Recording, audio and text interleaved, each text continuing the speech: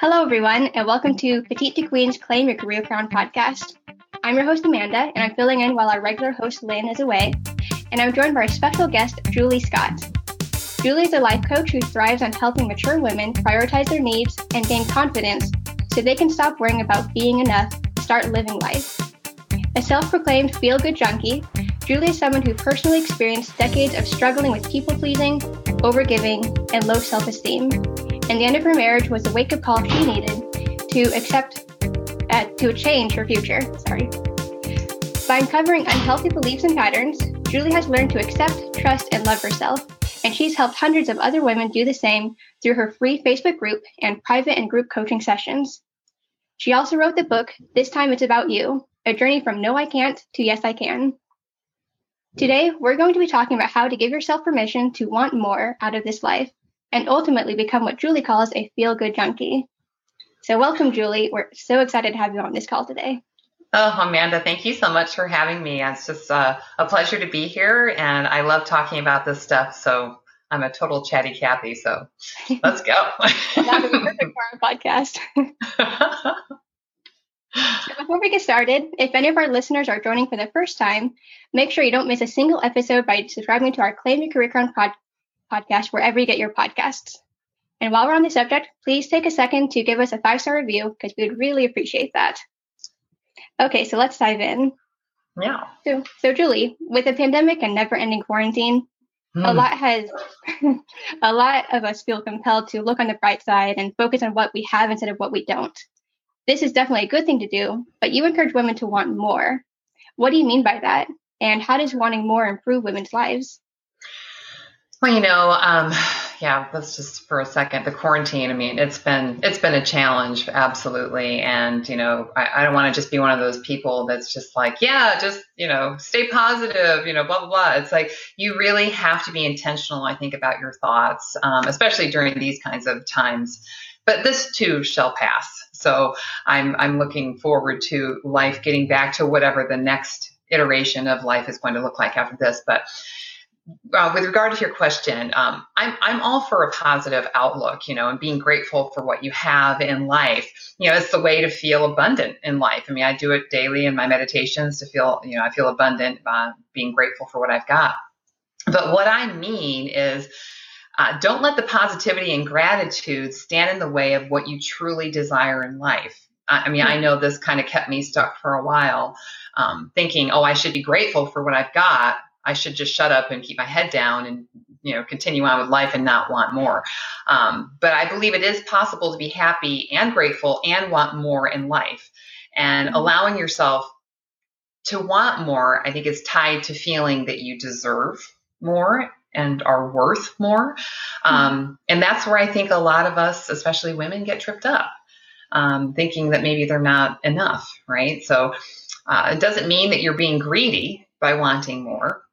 But wanting more helps us to push ourselves, I think, to rise up, to become a better version of ourselves, and, translates into, every area of our life, really. It's like our health, our relationships, our wealth, our legacy, whatever that is.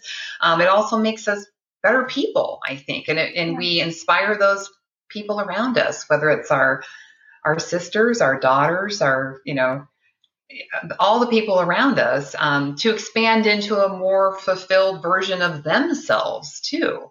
So I think it creates a ripple effect. It's good for everyone, and it makes you feel better about yourself and your life. So yeah, no, that totally makes sense. I think it's good to be grateful, of course, but it can kind of lead you to kind of not achieving more, not gaining new experiences, and just kind of, settling maybe a little bit. 100%, staying stuck. Yeah, 100%. Definitely. I think wanting more really just pushes you to grow and to, just gain so much more that you never thought you could achieve necessarily. Yeah. Something that I want to share that you just made me think of that I wasn't planning on sharing, but I'm going to. One of the exercises that I put my clients through to help them get a grip on what it is that they want, I have them take a look at their life, and I have them go through something called SQUAT. And it's not SQ, it's SCWT. And it's look around your life and look at where you're settling. Mm-mm. Look at where you're compromising. Look at where you're waiting, and look at what you're tolerating. And it's like, and it's not about being a Debbie Downer looking at your life that way, but if you look at your life through a lens that way, it starts to help you uncover areas where you do want more, and you can kind of give yourself a little bit of a push in that direction to see, based on that squat exercise. It helped me a lot to put myself through that. So I just want to share that. Yeah, that sounds really helpful. I'm sure our audience would love to try to go through that exercise themselves. So does wanting more ever lead to guilt? And what are some of the ways that guilt maybe shows up in women's lives? Oh my God, does wanting more lead to guilt? Yes, 100%, 150%. In fact, guilt shows up, I call it, as the driver of the people pleaser's bus. In fact, guilt drives the people pleaser. So many of us are running on guilt. I should do this, I should do that. I should go ahead and commit to being an attorney because I went to school, even though I hate studying law. I should stay in this soul sapping job because I make a lot of money here. I should, go and visit my parents, or they're going to think I'm a bad daughter. Or, I should stop chasing after this silly dream of mine and, go ahead and get married and have kids and get the 2.2 kids in the house and blah, blah, blah. I mean, we do it to ourselves. I mean, I did it to myself, especially in my own marriage. It's like, I should stay married to this guy because he's actually a good guy. And everyone likes him, even though our marriage is, I feel disconnected from him, and maybe I won't find anyone else. I mean, it's crazy, just what you tell yourself. It's that story that runs through your head. So absolutely, guilt leads to all of that. So feeling bad, definitely. Wanting more leads to guilt. That was the question. So yeah, no, I think that's something I experienced too. Some years ago, I had a job that it was in the career that I wanted to be in, what I had studied when I was in college. And the job that I had just made me feel so miserable. It felt like a soul-sucking job, but I felt guilty wanting to quit after I'd only been there for like 5 or 6 months. And I was like, I can't quit this job. I worked so hard for it. I'll just, put my head down and just get through it. But I couldn't do it. It was like, it was making me depressed. And eventually, like, my husband and my mom and my sister, they're all like, you need to quit that job. It's not good for you. But like, I felt guilty about that because I thought, but I need to have an income. I need to, advance in the career that I studied for. And it was just really hard for me. Did you also have fear around not finding a better job? Yeah, I did. I mean, it took me a few years to even get that job, to get my foot in the door of that industry. And I thought, if I quit this job, I'll never be successful in this industry. So. Yeah. And aren't you the most convincing person you've ever met? Exactly. Yeah, I am so convincing. Yeah. I take everything right to the grave. It's like, oh, it's going to be so bad if I do this, but it's so, the things that we're afraid of, I mean, 95% of the time, I think I had a sticky note that said 95% of what I worry about never happens. Yeah. And it is so true. It's crazy. We just build catastrophes in our head and they never actually happen. We do. We're kind of wired that way, though, to think the worst, unfortunately. It's like I used to say, what's the worst thing that can happen? I always thought that was a good way of thinking about things because it could maybe turn you around. But now I say, what's the best thing that can happen? And if you just shift your perception to think about what's the best thing that can happen, it's like, wow, it really opens up the possibilities. Yeah, that feels so much more positive. I like that. And light. Yeah, absolutely. Yeah. Okay. So you said that guilt is related to people pleasing. What does it mean to be a people pleaser, and how does that help us or hinder us? And what role does that play in the guilt that we have about wanting more? I call myself a recovering people pleaser. And, the more that I think about this, the more I realize that we're kind of trained to be people pleasers when we're kids. Right. So if you think about it, your parents tell you to do things that as a kid, you totally don't want to do. Right. I mean, like clean your room, go to school, study, any of those things. But we do what we're told to do. We kind of, push down our own desires of what we really want to do, like we want to play. But I mean, I understand why parents do that. I had to do it myself. Right. But it's like it sets you up because the thing is that you're doing what you don't want to do, so that you can be accepted you can be loved, you can not get in trouble, you can belong, which is one of those, what is it called? Like one of our primal needs is to belong, right, to the tribe. Because if we don't belong to the tribe, we could die, right? I mean, that's the whole idea from when we were, cavemen and cave women, right?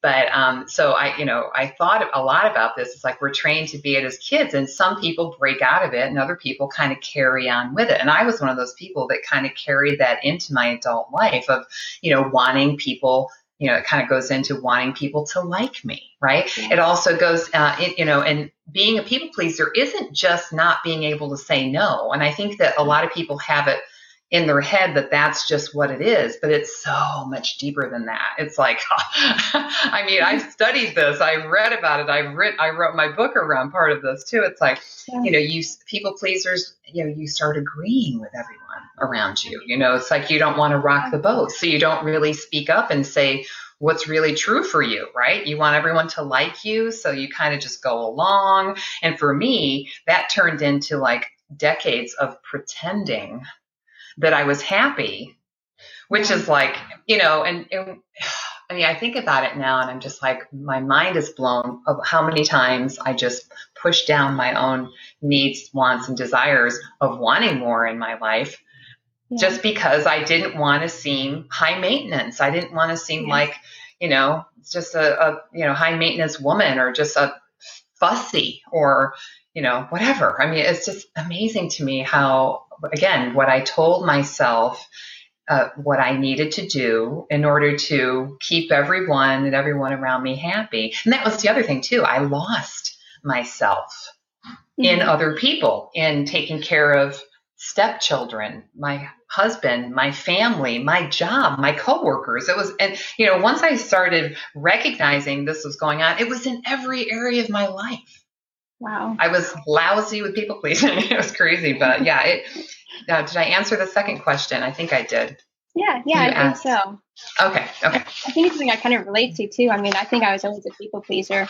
I think when I was younger, especially, it was kind of tied up in my shyness. I was very introverted, and I was afraid that if I said anything, people would not like me if I disagreed with them. And so I just agreed with them, and I went with the flow, and didn't want to make waves so that people would accept me and like me. And yeah, I think that carried on into my work too. I think even in my current job, when I first got it, I wouldn't disagree with my boss because I didn't want that to cause problems or me to get fired or something. Right. So I would just agree with them. But then I realized that sometimes you have to disagree. You can do it nicely, but doing so kind of it lifts everyone up. It lifts yourself up, definitely. But I mean, everyone can improve from it too.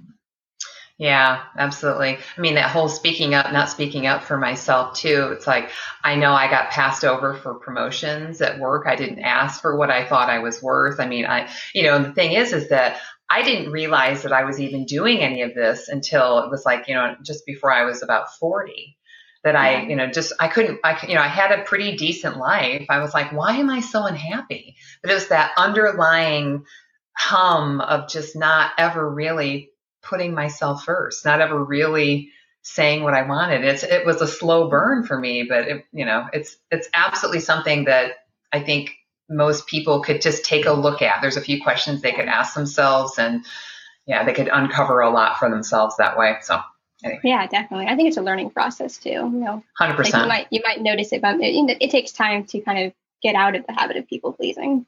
Yeah, it's a lifelong process. Yeah. I still find myself catching myself, and I catch myself faster now, but and I think the beginning of learning how to get out of people pleasing, just for whatever it's worth, is you just start small. Like you don't, especially if you start with people who are less scary to say no to, for example.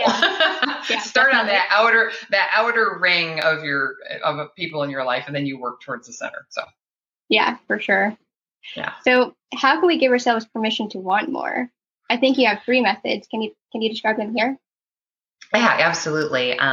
It's really just recognizing what you're telling yourself. I just jotted down a couple of notes. Number 1, you've got to stop beating yourself up for wanting more. And again, like I mentioned earlier, it doesn't make you ungrateful for what you do have. It makes you human. really, to want more. We all have desires. And the more we push them aside, the more powerful they become. It's like what you resist persists. Again, it's all those things that I pushed down for years.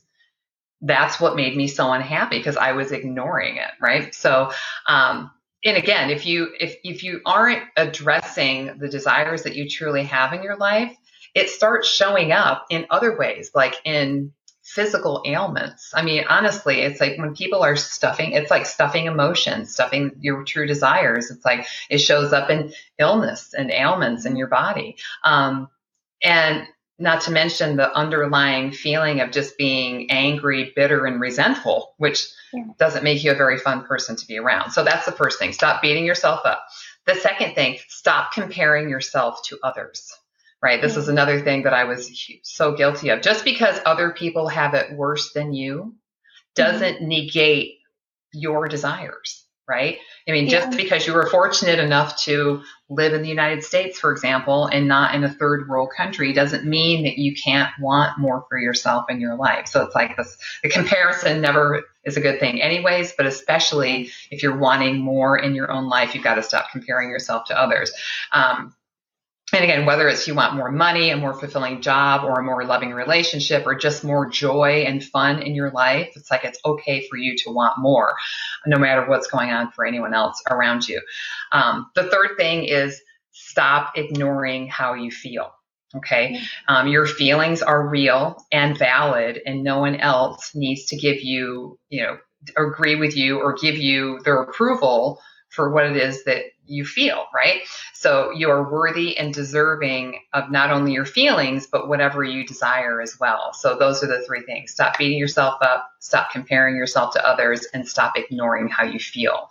And you'll be able to set yourself free to actually want more and just give yourself permission to want more in life. Yeah, no, those are really great steps. I think the last one makes me think of something my sister said recently. She said that she was kind of gaslighting herself about how she felt about things. She's like, no, I don't actually feel that way. But yes, you really did. And that's something you have to acknowledge and work through and make changes accordingly. I think it's absolutely. Yeah. I see so many people doing that. And unfortunately, no one can tell them that they're doing that. They have to recognize it for themselves. Which is obviously more powerful if you recognize something for yourself. But it's so painful to watch someone doing that. When you see what they're doing, you just want to help them, but you got to just sit back and just wait that they wake up. It's frustrating. It really is frustrating. It's true. It's so true. So you describe yourself as a feel-good junkie. How did wanting more lead you to seeking out good feelings, and how can others pursue feel-good moments and experiences themselves?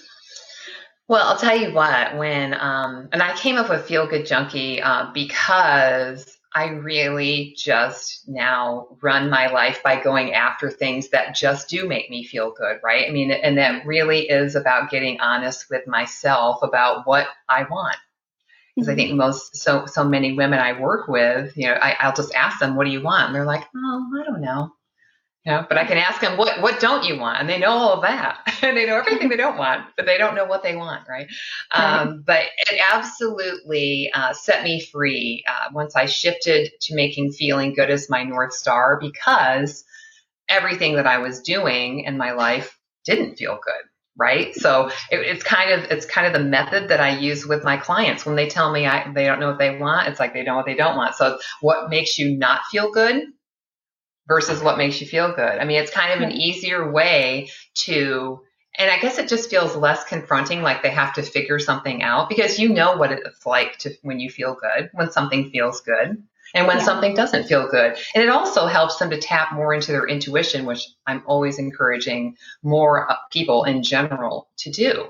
But yeah, feeling good, it covers every area of your life, especially your physical. Like, because for me, when things aren't going well in my life, I feel it in my stomach first. And my stomach is the very first indicator that something is off, that I need to look around. Either I'm compromising something, or I'm settling, I'm waiting, I'm tolerating, right? And it's like it's all connected. It's like if you check in with and use that feeling good, it really does sets you free to go after the things that you do want in life and allow yourself to want more, because you're just going out because I just want to feel good.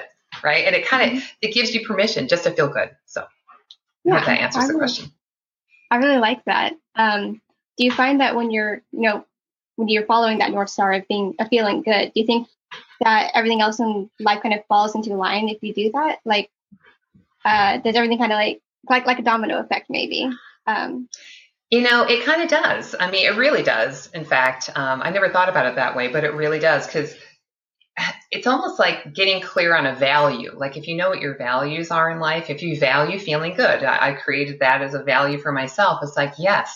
And then it's like the litmus test for everything in my life that I'm going after. And it does end up transforming every area of your life, because you're checking in against that feeling good North Star, and everything falls into place. I never thought about it that way. I like that.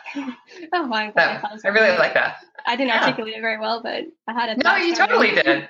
No, you absolutely did. I really like that so much. Yeah, I like that. So what value does being a feel-good junkie add to your life and to the lives of the women that you coach? And why should our audience want to become feel-good junkies? I mean, come on. Who doesn't want to feel good? Right. But I mean, I think, right? I mean, everyone wants to feel good. I mean, that is a universal thing that everyone can kind of nod their head to. It's like, yeah, I want to feel good, and it's a definite thing. It's not something to question. It's like, like I said before, when you feel good and when you don't feel good. Right. And it's like, and I think more than anything else, and we touched on this earlier, it's about being honest with yourself, not gaslighting, right? Not, talking yourself into something. It's like being real and honest with yourself first. It's like, and then everything kind of comes from there. But it's absolutely sets my clients free. It set me free in my life. And I just want to shout it from the mountaintops, because it's just a way of living. And it's certainly something that we definitely could promote to the universe. It wouldn't hurt a soul, that's for sure. So yeah, well, I think it's a great message, and I think it's something that people need to hear more of. I don't think there's enough people out there telling you that you deserve to feel good and you should go after that. But I love that that's a message that you're getting out there into the world. 100%. Yeah, thank you. Well, Julie, thank you so much for sharing how we can let go of guilt and people pleasing to instead pursue more in life and become feel good junkies. I'm sure our listeners are going to want to know where they can find out more about you. Can you tell us where you are on the internet? Absolutely. My business name my website is called itsaboutttimebaby.com. And I just love the name of my business, because it's like, it's about time, baby, right? It's about time, baby. And really the best place to connect with me beyond my website, because there you can sign up for my email list and things like that. And there's also a lot of freebies on there that they can check out and take advantage of. But also I've been really loving my Facebook community, and it's called the Confident Women's Community, because really when you feel good, you feel confident, and it just kind of opens up the doors for everything else in your life. And in there, I do a lot of trainings, free trainings. I do interviews with experts and thought leaders and just ordinary people who just share their stories of how they became their own feel-good junkies. Some of them are my clients.